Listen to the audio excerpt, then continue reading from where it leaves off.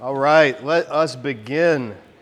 As always, if you come late, we have extra here. At the end of the teaching, you can grab a to-go container and take it with you.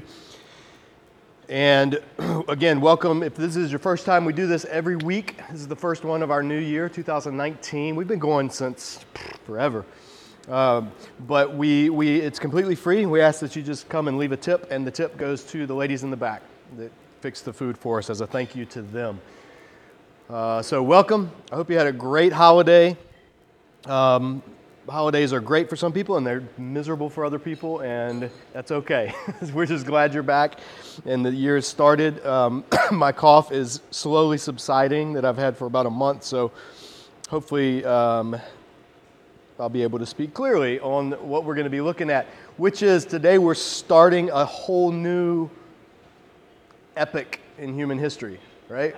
We've spent 6 years in the Torah, Genesis, Exodus, Leviticus, Numbers, Deuteronomy. We've journeyed through those books together. Moses is dead.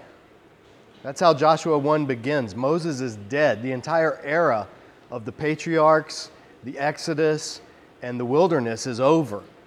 And now we're transitioning into this year into the book of Joshua, the next part. Joshua, in the Greek division of the Bible, when it was translated into Greek, they divided Joshua as the first of the historical books. So Joshua, Judges, Ruth, 1st and 2nd Kings, 1st and 2nd Chronicles, 1st and 2nd Samuel, those kind of books, they're the history books. They tell the history of Israel after they got into the land that became known as the land of Israel. In the Hebrew breakdown of the books, Joshua is the first of the prophets. He's the former prophets. So Joshua, Samuel, Elijah, these are all the former prophets. And then the later prophets are the ones that we know of as the prophets, Isaiah, Jeremiah, Ezekiel.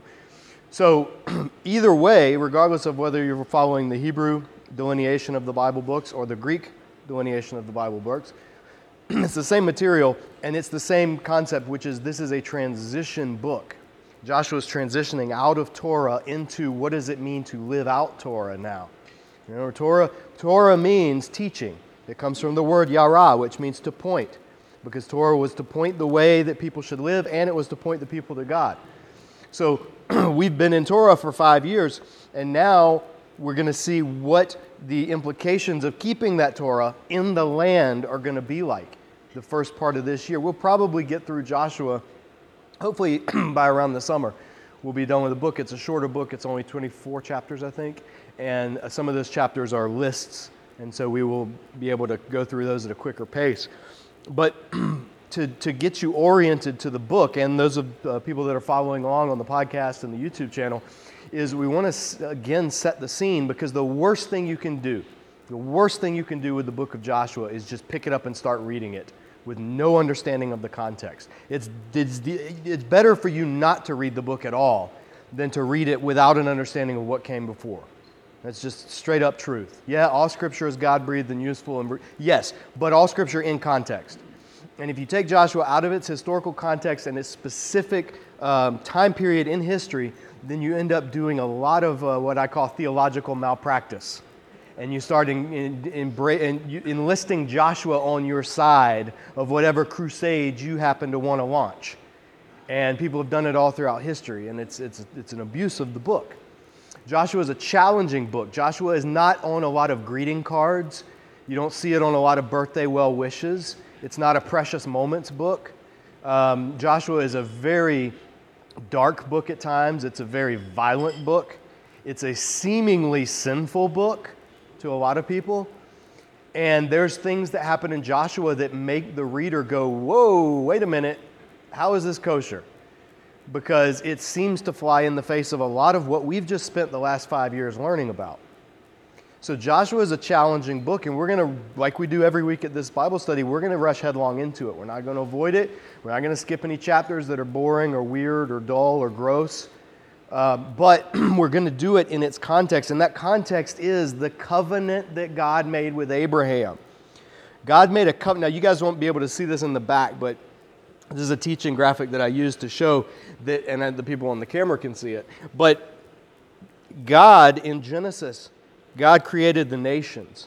And then Genesis tells the story of how God and the nations became separate. because of sinfulness and rebellion. And so God then said, I'm going to hatch a rescue plan to redeem the world, and I'm going to do it through the seed of the woman. I'm going to do it through, this is Genesis 3. It's going to come through a human being that the rescue of the world will take place. And that human being, Genesis chapter 3, will one day crush the head of the serpent. The one who's ultimately responsible for leading humanity astray will be destroyed by a human, the seed of the woman. And that word seed, we've talked about for years. Seed is translated as offspring, descendant. Sometimes it's a literal seed. Sometimes it's the word for semen in sexual contents. It's the word that means what comes forth from and what brings new life. And so the seed of the woman, singular, seed, it's a collective singular word like our word sheep or fish. Seed of the woman will be the means by which the world is saved. So then Genesis moves along, chapter 3 goes on. Then you get to Genesis chapter 12, and God says, now, I'm going to, in this ongoing means of rescuing, reaching the nations, I'm going to call a specific seed of the woman. And his name is Abram. And he's a pagan Babylonian living outside of the promised land, which doesn't even exist at this point. And God calls this guy Abram. We saw that's the beginning of the Bible, Genesis 12. Everything up to Genesis 12 is the preface. Remember, think of Lord of the Rings and the whole voiceover at the beginning, and then you get the title sequence about 12 minutes into it. Well, that's what Genesis 1 through 11 is. Genesis 12 then starts the Bible story. And that's the story of Abram, exalted father, Avram. And he gets a name change through his relationship with God to Avraham, father of many. Because God says, you're going to be the father of many nations, and you're going to be the means by which I bring the nations back to me. And so Genesis 12 culminates with that promise in the first few verses. In you, all the nations of the earth will be blessed. So then it moves along. Genesis 15 comes along, and God says, now here's how I'm going to do it. I'm going to do it through your biological offspring, the offspring of you and your wife Sarai. And the kicker is you're both in your 90s now, so there's no way that this can be a natural thing. And God does it miraculously, and that child that's born is Isaac. And God says, and it's through your offspring Isaac that this blessing plan is going to carry forward. And then Isaac grows older, same thing. He has two sons, Jacob and Esau. And God says, yeah, the older one, Esau, I'm going to take care of him. I don't hate Esau. I'm going to take care of him. But the younger one is who the blessing is going to flow through. This plan, this chosenness, chosen to rescue the world, chosen to bring forth God's blessing. That's what chosen means. Not favored more than others, but given a purpose that is specific and unique. And so God chooses sovereignly the second son, Jacob. And he has an encounter later in the book of Genesis where he gets his name changed from heel grabber, sneaky taker, grabs what doesn't belong to him. That's what Yaakov means, Jacob. So if you name your kid Jacob, you're not giving him a great name. Just heads up. And James is the English version of Jacob, so I'm speaking to myself here. But rather, he changes his name to Yisrael, struggles with God, strives with God. And it's through this identification, this key moment. Go back to the Genesis passage on the video or the podcast if you want to see that. But his entire identity changes. And he becomes, for the first time, Israel. His 12 sons become the heads of what would become the tribes of Israel. And the book of Genesis ends with all that family, 70 or 72 of them, going down to Egypt because of a famine, going down as political or as ecological or economical refugees down into Egypt and remaining in Egypt. And then between the page of Genesis and Exodus, there's 400 years of nothing, complete silence. And then you turn the page to Exodus, and now Israel has become a massive amount of people in the tens of thousands, hundreds of thousands. Some people say millions. And we talked about the problem with the numbers and calculating the population back during that series. But the point is, it's a lot. It's numerous. It's way more than 70 people. To the point that the Pharaoh of Egypt decides, I'm going to enslave and I'm going to do population control through ethnic cleansing. And so there's a genocidal plot against all of the male Hebrew children. And God miraculously calls one of them, and his name is Moses. And he says, now, you're going to be the one who leads my people out of this, back to the land that I promised your ancestor, Abram. And you're going to be the people, Israel, in the land. And that's the promise God made back in Genesis 15. So Israel, because of Exodus, Moses leads the people out, and we've spent the last few years seeing that, leads them into the desert. They meet God face to face on God's mountain, Mount Sinai. They go up, they experience Him, they make the covenant with God at Mount Sinai. And the covenant then becomes, hey, this is the formal, legal, national charter by which you as a people will live in a specific land. And if you do that and do what I'm commanding you in this covenant, then I will bless you and I will make sure that you are the means by which the nations come to knowledge of me. I will bless you. You'll be the highest. I'll exalt you. The nations will come streaming. They'll be bringing their gifts. They'll be worshiping me. It'll be amazing if you keep my covenant. And the first generation breaks the covenant. While the covenant's being written, after they've agreed, okay, we'll keep it, then as the stipulations are being given, they're down at the bottom of the mountain worshiping idols, breaking the very first commandment. So that generation, God said He puts up with it for about a year, and He says, that's it, you're done. You're done. After your rebellion, when they decide to rebel against this entire plan to the point of no return, God says, you're done. You as a people are going to die in the desert, and your children, the next generation, will pick up where we left off, and they will be the inheritors of this promise. So the people of Israel are secure. They remain. They cannot be destroyed. They cannot be overrun. They cannot be wiped out. But every individual Israelite has to decide whether he's going to be part of that story or going to reject it and go into destruction. And so that's the choice that God gives His people under this covenant. So the next generation then is the generation that we're going to read about in Joshua. They're the generation that they were assembled as little children. Some of them weren't even born yet. They were born in that 40-year period of wandering in the wilderness. But they've now grown up, and they're ready to go into the land and do what originally should have been done under Moses, which is go into the land and take the land. Okay? So now, why the land and why the warfare? That's the question. This is what people frequently miss when they start to study Joshua. All the way back in Genesis 15, when God first made the promise to Abram, I'm going to give your offspring this land in 400 years. It's going to be long after you're dead. They're going to come in and they're going to possess this land that you're standing on as an immigrant, alien, sojourner right now. That's the promise.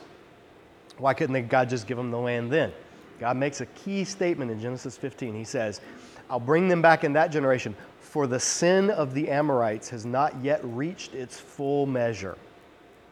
That phrase is Genesis chapter 15. You can go look this up later. You can't read Joshua without Genesis 15 in the background. That's the danger.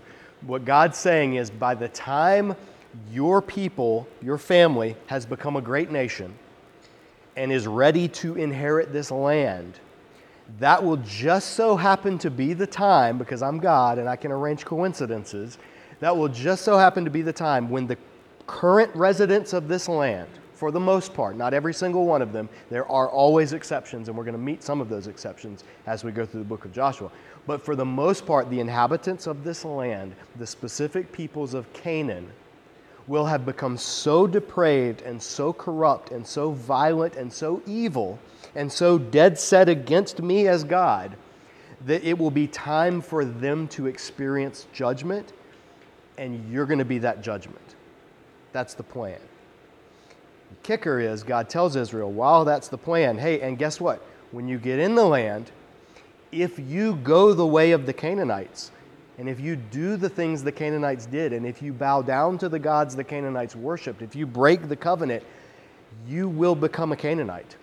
And I will treat you as the Canaanites. And another people from far away will come in and drive you out of the land.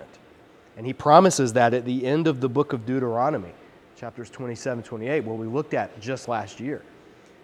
So the people know in advance they're going into the land.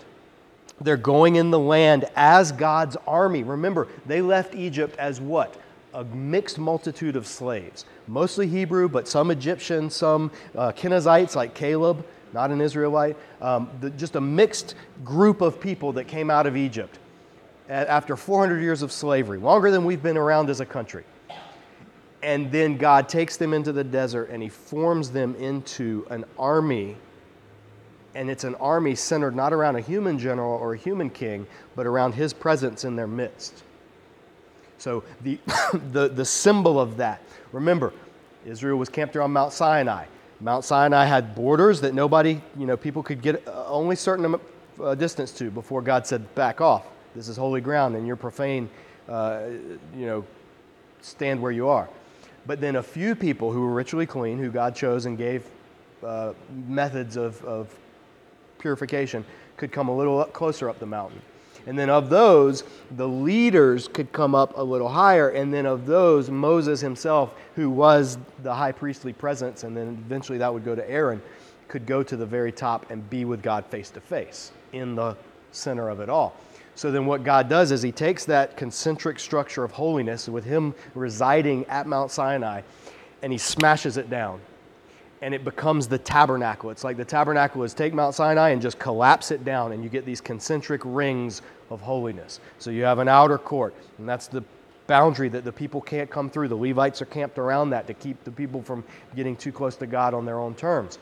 And then you have the inner court, and then that's where the sacrifices happen and the purification takes place. And then you have the holy place, and that's where only the certain priests can go to perform rituals in God's presence. And then you have the Holy of Holies right in the middle, and that's the mountaintop of Sinai. Only the high priest can go in there, only once a year. And what's in there? The Ark of the Covenant. The Ark of the Covenant is God's throne. It has two angels that's wings are facing each other. If you saw Indiana Jones, yeah, that's a good representation, the Ark of the Covenant. It doesn't melt faces that we know of, but it's like that.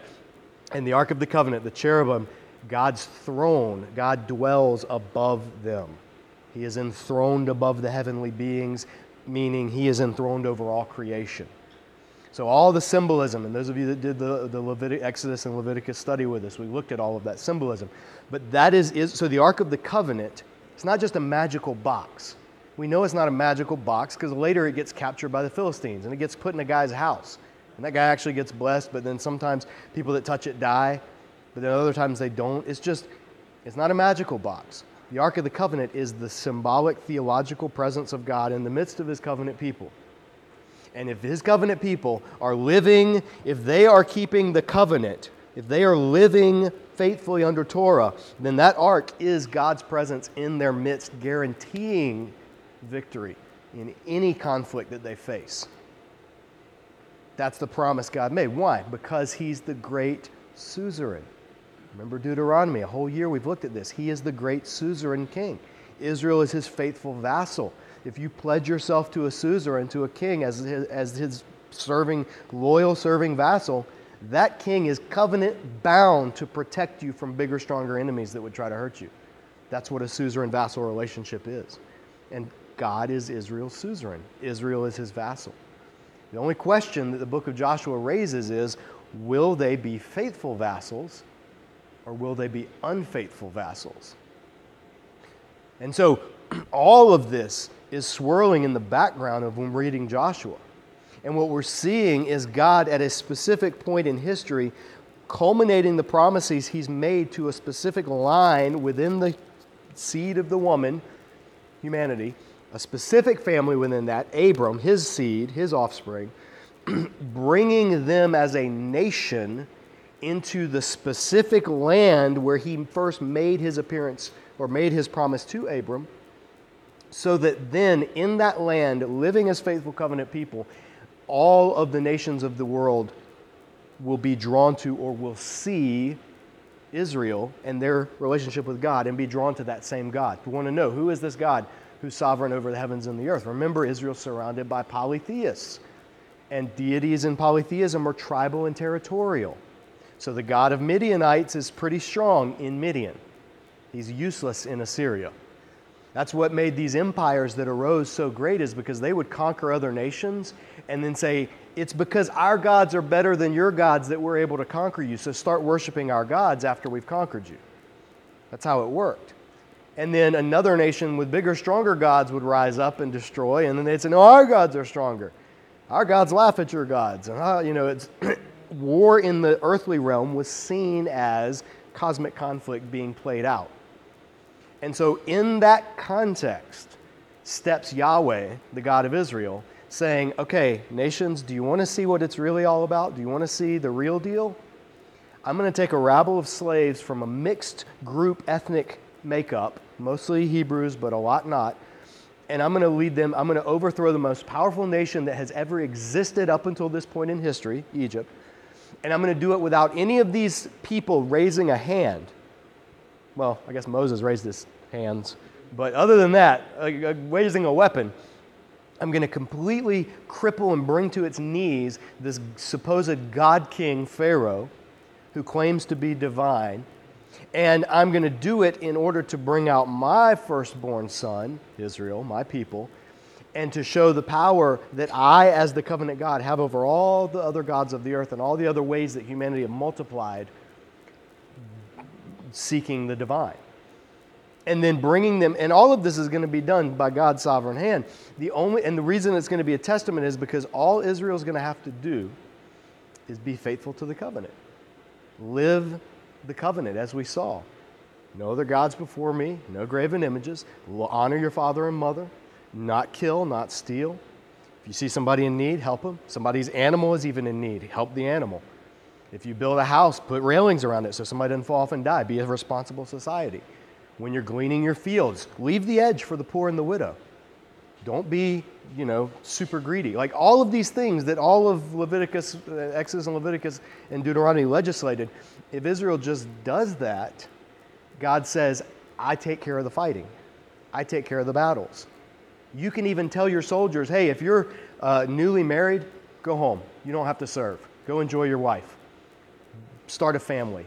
Be in the land. If you just built a house, you just planted a vineyard, go take care of that. That stuff's more important than you having to be in God's army. Why? Because you're not needed.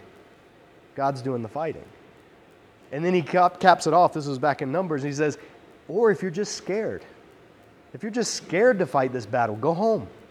God doesn't need you to win. He is the one doing the fighting because Yahweh is our God. Yahweh is a warrior.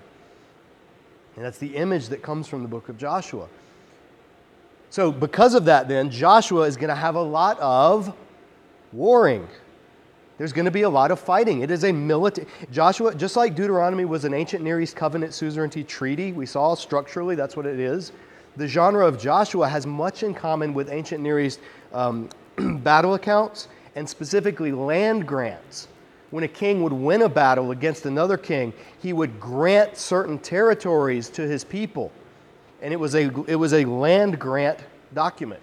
And Joshua, especially the later chapters that we're going to get to that are going to really, really test your ability to stay focused, those are a land grant format. And the accounts in the battles of Joshua, it's going to use stock ancient Near East imagery and phrases to describe total victory in exalted and hyperbolic terms. So you're going to have things like, this city was completely destroyed, we left alive nothing that breathes.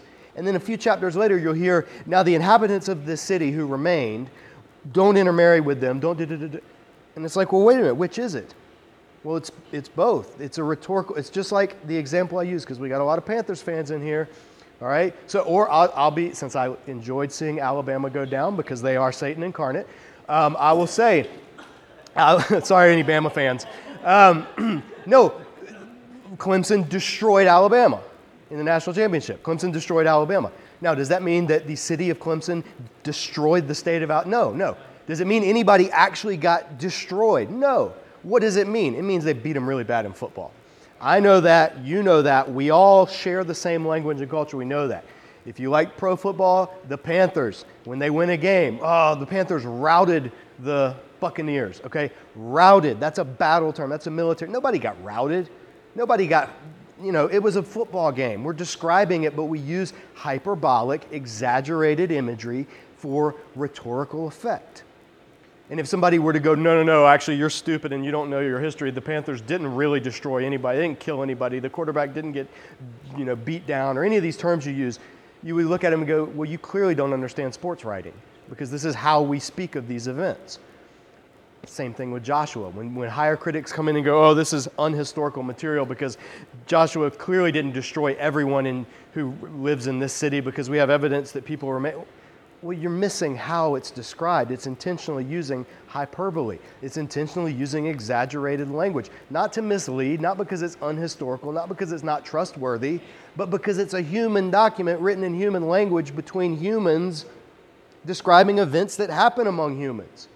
That's the method by which God speaks the book of Joshua. So when you're reading that, you have to keep that in mind. Otherwise, you're going to do what a number of critics have done. You go, Joshua is this awful text of a ethnocentric, egocentric, arbitrary, vicious God who has no regard for human life, who's, doesn't even spare women and children. And it's like, well, no. We've seen from Genesis on how that's not the case. Remember Sodom and Gomorrah? God was going to destroy an entire area because of the wickedness. And God appeared to Abraham solely to let Abraham barter him down and to say, hey, if there's just 10 faithful people in this entire region of awful evil, I'll spare the entire region and I will hold off judging an entire corrupt civilization for the sake of 10 righteous people. That's massive. That's the heart of God. So when we do come to passages where God does finally destroy or command to be destroyed certain areas or certain cities or certain people groups or their religious practices, then we, as the reader who've been following along through Genesis, we realize the God of Abraham, Yahweh, merciful and compassionate, slow to anger, abounding in love, showing chesed, kindness to the thousands generations, has finally reached his limit. And so we have a choice to make at that point. We can say, well, we know better than God, and there must have been innocent people, and God's wrong for killing, doing this judgment. Or we can go, well, if God is the one who doesn't desire that anyone should perish, and God's also the one who gave the command that this people group's time is up and they are going to perish, we can probably trust that the judge of all the earth will do what's right. And we don't have to explain it. We don't have to like it. We certainly don't emulate it. We just say, Lord, you're God, we're not. You're the author of all creation, and you know the heart and the mind of every single person in every single village, in every single human settlement throughout all time. So we're just going to trust you on this one, even if we're a little unnerved by it. And that's a perfectly valid approach when we come to passages in the Old Testament that make us recoil. They should make us recoil. Don't be like the people that read Joshua and go, yeah, get them, kill those Canaanites. God himself doesn't delight in the death of the wicked. He says it. Ezekiel 18, Ezekiel 33. God says, I take no pleasure in the death of the wicked. Got a whole book of the Bible named after a guy who wanted to see a people group burn. And God said, no, I want him to repent. And he used a fish and a worm, and we get the book of Jonah. But that's the character of God. So when you're reading Joshua, which we're going to start next week, actually the text itself, keep in mind all of the background. Keep in mind all of the cultural milieu as you're reading. Otherwise, you're going to do what people have done throughout history and read the text, and you're going to misread it. You're going to come away with a false idea of God, or even worse, a false idea of what God wants us to do. And you'll have things like the Puritans using Joshua passages to encourage colonial settlers to kill and destroy Indian villages, preaching to them saying, yes, these are the new Canaanites, you're the Israelites, go wipe out these whoever, Cherokee or whatever. Or you get other groups enlisting it, Joshua, as if God's on their side, or as if Joshua speaks to anything other than that single generation of Israel's history where he was specifically judging these specific peoples. Not carte blanche to just God's on our side no matter what. So we've got to keep that in mind, and that's the reason that I'm harping on it so much in this first session, because we're going to get into it next week. But things are going to get interesting, they're going to be fun. So come back next week, bring a friend, tell your coworkers, subscribe on YouTube, podcast, whatever, and let's keep this thing going. Have a great week, guys.